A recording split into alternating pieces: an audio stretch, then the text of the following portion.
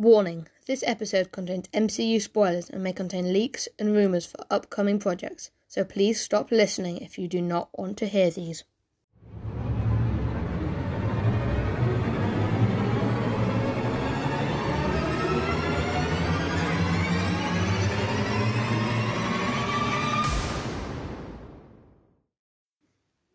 Welcome to the Daily Bugle podcast. Hi, I'm Ollie. And I'm Seth. Seth will not be saying anything else this episode, as while it was originally supposed to be a character review of Shuri, it ended up being me talking about various things for about 22 minutes, so we decided to leave Shuri for a later episode. First up is my review of Secret Invasion Episode 4.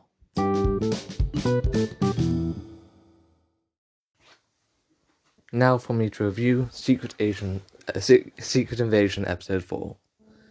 So it starts with us seeing a few quick scenes of Gaia essentially making herself into a super soldier, and it shows us that she basically gave herself, super Skrull, and it shows us that she gave herself Extremis. And then we see her dead body where it was left come up, and basically she survived, which is what I think quite a lot of other people expected, and I'm happy about it. But surprisingly, she's absent for most of the rest of the episode. Next, we see Fury meeting with his wife in a pub in France, or bar in France, in 2012, set just after Avengers, and she tells him a poem, which is basically about being loved and stuff, and that's very important later on. And the title of the episode is in fact Beloved, which is the main kind of part of the poem. And this episode follows the theme of having a flashback near the start of each episode, which is important to the plot of the episode, it's in, and it's going in chronological order. So I just think it's working really well, and it's a very good part of the show, in my opinion.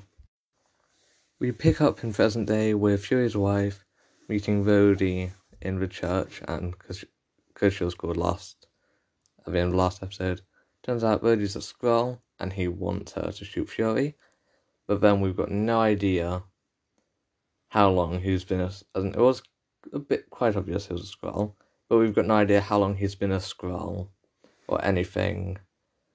I'm going with, I think he's been a Skrull since, in the blip, because I think that's when most of the important people were replaced by Skrulls. So yes. And then, basically we find out Nick Fury's been listening to it all along, which is just a very Nick Fury thing to do. And it makes one of the later scenes very interesting. But next we cut to Talos and Gaia having a talk. She says, "I feel like I belong with you." Well, along those lines, but basically, she asks him what his plan is. He says, just get the president on our side, and then she says, "You're delusional," and walks off. Which is just, it's in, basically, spoiler alert, but you're listening to this, so you probably don't really care about that. Talos dies at the end of the episode, and we don't see her again this episode. So that's seemingly the last time they ever saw each other. And it was her, with her saying he's delusional and then walking off. Which just leads, when she finds out he's dead, it will probably leave her feeling quite guilty, and it'll probably push her. This may sound a bit stereotypical kind of, but I think it will push her to go on with his thing, or at least join up with Fury and stuff. Or it could turn her against Fury, because Talos was working with him. But there's lots of different repercussions which could happen. And Secret Invasion is all about mysteries and stuff, which is, I've said, and stuff crap up, which is what makes it so fun. I did forget that between this church scene and the Talos guy scene, we just see Gravik and his main Skrulls just like kind of going to a plane and talking about an attack and making it look like it's the Russians who did it, which is basically sets up the final conflict. And after the Talos Sky thing, it's Nick Fury's wife at home, and when she hears somebody else is there, the Nick Fury's wedding ring is still where it is when he isn't home. Then she goes on the corner and sees Nick Fury there, so immediately you think that it's a Skrull. They sit down at the table and have a chat, which includes them saying the poem. And but before that she says, well, your finger's swollen and stuff, referencing he didn't get the ring on. And then he basically says, just came in through the back exit. And they sit down, and do the poem. And they say one of the lines together, and at that point, they immediately shoot at each other. But then after a bit of like panning around, which to build up suspense, it shows us that either they both missed or neither actually intended to shoot each other. And he gets up, and I can't remember what he says, but I think she says, if I was like in my true form, would he really love me and would he still be with me? Nick Fury, or imposter Nick Fury, says, I guess we'll never find out and leave. I think that was a Skrull operative testing her, because she would have known that it was a Skrull. Basically, this is going to sound a bit long and complicated, so skip forward maybe like 30 seconds or something. But I think she knew that it was a Skrull, and they knew that she knew. So if she had shot them, it would have shown that she was against, like, she was with Fury and against Gravik and stuff, so they would have then more came and killed her. But if she did nothing, it would have suggested that she was still with Fury. But then because she did the shot but then missed on purpose, I think she was doing that to show the Skrulls that she was truly on their side, or at least. But I think that she's going to be work with Fury. I don't think she'll turn on him properly. Then she'll have to hide it. But so I think that Skrull was an imposter Skrull. Another reason being the next scene is we immediately see Nick Fury in Rhodey's apartment. The first thing we see of Rhodey is a female Skrull getting out of a shower and getting a towel and stuff, and then turning into Rhodey. So Rhodey is definitely a Skrull. And as I said, I think it was happening with a blip. Nick Fury sits down at the table and offers Rhodey some, I think it's either beer or wine or some drink, I can't remember specifically. And he asks his poison, and Nick Fury says, how about nanotech? And then they both laugh, and Fury drinks some, and Rhodey cautiously drinks some. Fury says, I think there's a high-level Skrull in the government, which kind of puts Rhodey a bit on guard, it's not Fury suggesting that he knows it's him without saying that he knows it's him, kind of, so, yeah. And the fact that he's saying it suggests that he thinks it isn't him, if you get my meaning, which you might not, but basically, Rhodey says he shows that he has footage of Fury killing Maria, when in fact they both know that it was Gravik. And another reason I think that Rhodey was only turned into a Skrull during the blip, before Endgame, is because, definitely in this, he's been acting very un-Rhodey-like. But also would affect the other two times we've seen him since then, which is actually in Endgame. It means it wouldn't have been Rhodey. Which means the real Rhodey might not know, but Tony Stark said. And also in Falcon and Soldier, we saw him briefly. Turns out that might not have actually been him. But basically, Fury leaves the suite where Rhodey's staying and meets up with Talos in the car. And it turns out there was nanotech in the drink, kind of, and that they're using it to track Rhodey. Then basically we see the president land in Britain, gets into an envoy of cars, goes along, the Skrulls, including Gravik, come along in a helicopter, shoot it, and it gets flipped upside down. Skrulls come down and start firing at the US soldiers and speaking in Russian to make them think it's actually American soldiers and then Skrulls speaking Russian to make the Americans think Russians attacked them. President's knocked out and nearly gets killed a few various times. But basically, we see Gravik using group powers, which we did see briefly in the trailer, but it's just basically each episode, it seems like they're revealing a new Super Skrull power, which is in the first episode. Well, first 2 episodes, nothing. Third episode, we saw Extremis. This one we saw Extremis and Groot. So, and I think they'll show like Frost Beast and Color Obsidian in the next 2 ones. The Talos tries to help Ritson, get the President Ritson out of his car, and basically he starts like break to reinforce glass with his enhanced strength, and then he gets shot in the shoulder, and slowly, like spreading out from the wound, he slowly starts to transform back into a Skrull, while still trying to break out the President. And then he eventually collapses in full Skrull form, not dead yet, but exhausted, not being able to do anything else.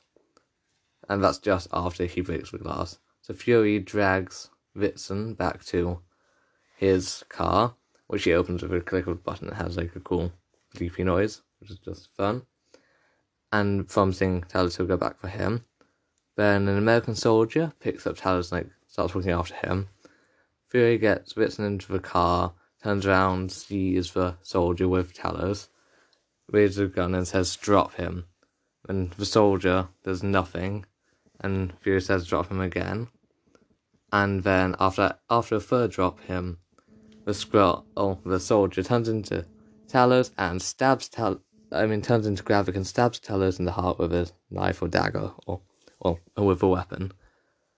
And Fury shoots Gravik in the face, so kind of half his parts of his face come off, but then it's not going at anything because it just comes back in the way which Extremis works. Talos and his American reinforcements come in. Gravik and the other Skrulls escape. Fury and Ritson in the car, and Talos is lying dead on the floor. And I think he is dead because I don't think there's any way he could have got Extremis.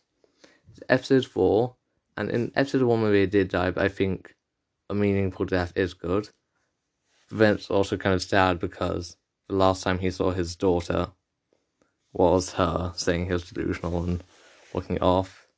Then his relationship with Fury hadn't been the best recently, and it'll impact Fury because of that as well. And as far as we know, during that whole thing, Rhodey was just sitting in a car doing nothing.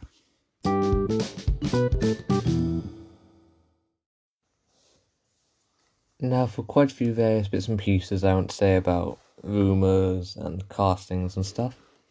So first up is that these are very extreme rumours, but there's rumours that there might be a Wong Academy show, which would be the first project to feature Wong as main character, as he's been appearing quite a lot recently and is basically one of the main characters of the MCU now. And basically it would involve him essentially running a school at Kamatage for young magicians, and it would probably vaguely be based off the Strange Academy comic book run.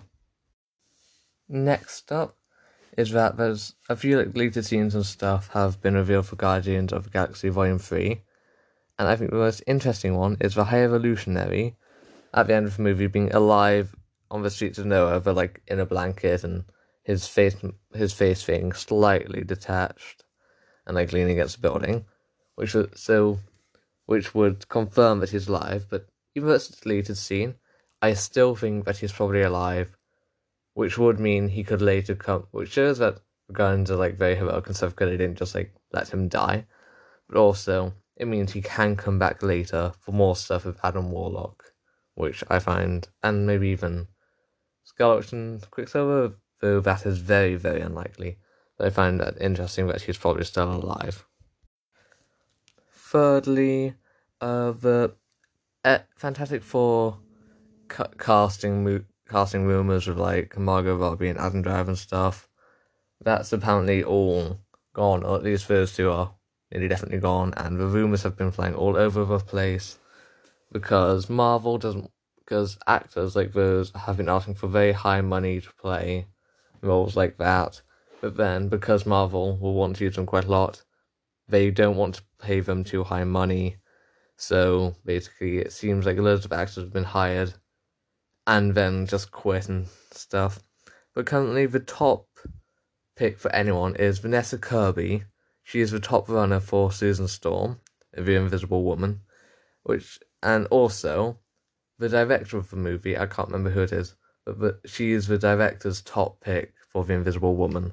So that's two things going for her. So Vanessa Kirby, will probably be playing Invisible Woman. The last thing I want to say is that we've got some set photos from Deadpool 3 showing Deadpool and Wolverine in their classic costumes, which is awesome. And there's loads of rumours flying about all over the place about it because it's going to be an multiverse movie, and it's whatever happens is going to be awesome because yeah. But it seems like Patrick Stewart and Ian McKellen are definitely going to return. All the cast of, or most of the very important Deadpool cast is probably going to return, and even the original X-Men cast from the original X-Men movies, the 2000s ones, they're probably going to return as well.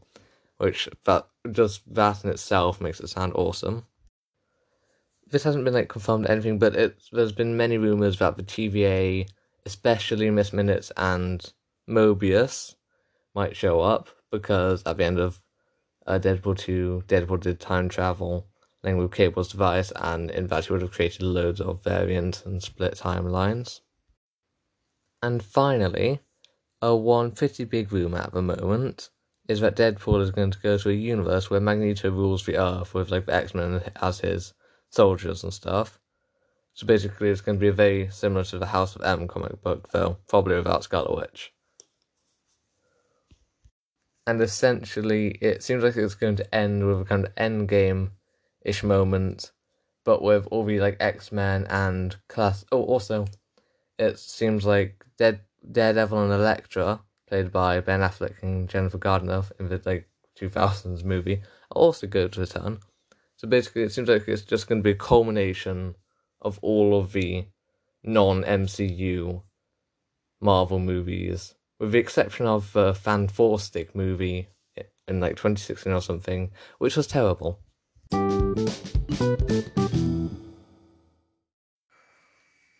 If you've watched Doctor Strange Multiverse of Madness, then you may remember the universe called 838, where Doctor Strange and Wanda spent quite a lot of the movie in.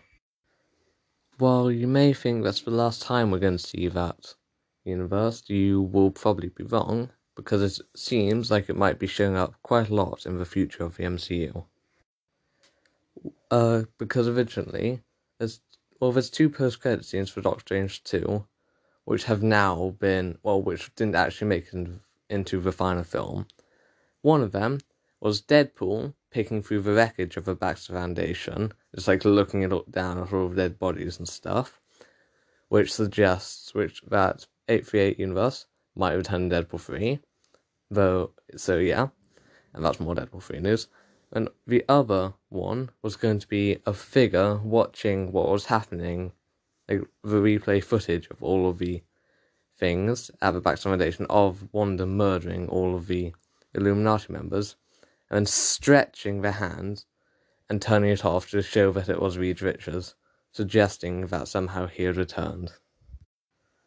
Marvel didn't include either of these I'm not really sure, but I think to leave it ambiguous, but there's quite a few rumours about 838 or at least different universes popping up in shows and, more importantly, movies. We wouldn't really expect them, hence because this saga's called the Multiverse Saga. After the movie came out, even before all of this news of a post-credit scene with Reed Richards and stuff, there was a very interesting theory, which I personally think is correct, about why the Illuminati just confronted Wanda face to face, and why Reed Richards said what he did, etc., etc. It's basically the only member of the Illuminati who didn't fight and the only one who wasn't killed by Scarlet Witch was Baron Mordo. And being Sorcerer Supreme in that universe, Baron Mordo should have been in possession of a Time Stone, because we know that Thanos didn't get it because we saw Thanos dead. So as a result, I and many people think that after Wanda and Doctor Strange left, Mordo came back up and used the Time Stone to resurrect all of his teammates, so that they are actually all alive still and can return in future movies. Furthermore, there was an unfilled council seat on the Illuminati council room, and many people think this belongs to Superior Iron Man, because in the movie we saw that there were Ultron bots, which suggests that Iron Man successfully created Ultron basically as a defensive program.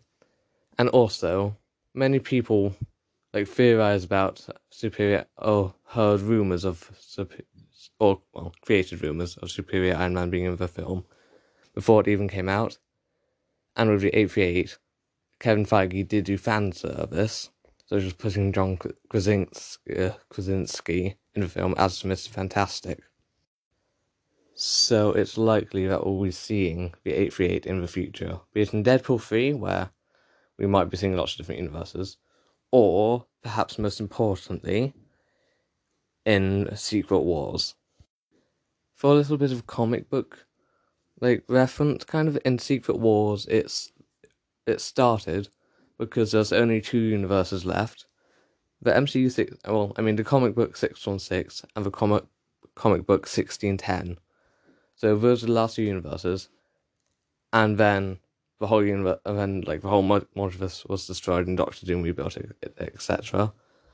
But it is possible that for the movie, the 2 universes which will be the last ones left will be the MCU 616 and then also the MCU 838. And if these kind of were merged after Secret Wars has been resolved and stuff, it would give a reason for having more mutants, or basically after Secret Wars, Marvel may be doing a soft reboot stuff, and we know there are mutants in the MCU. That could provide a premise for why there were more mutants and stuff. Basically, the cameos in Doctor Strange Multiverse of Madness and the death scenes, which many kind of people think of as stupid, but I think was a brilliant display of Wanda's power, could basically be important, as it's likely that those characters will return in the future and play a bigger role in future movies.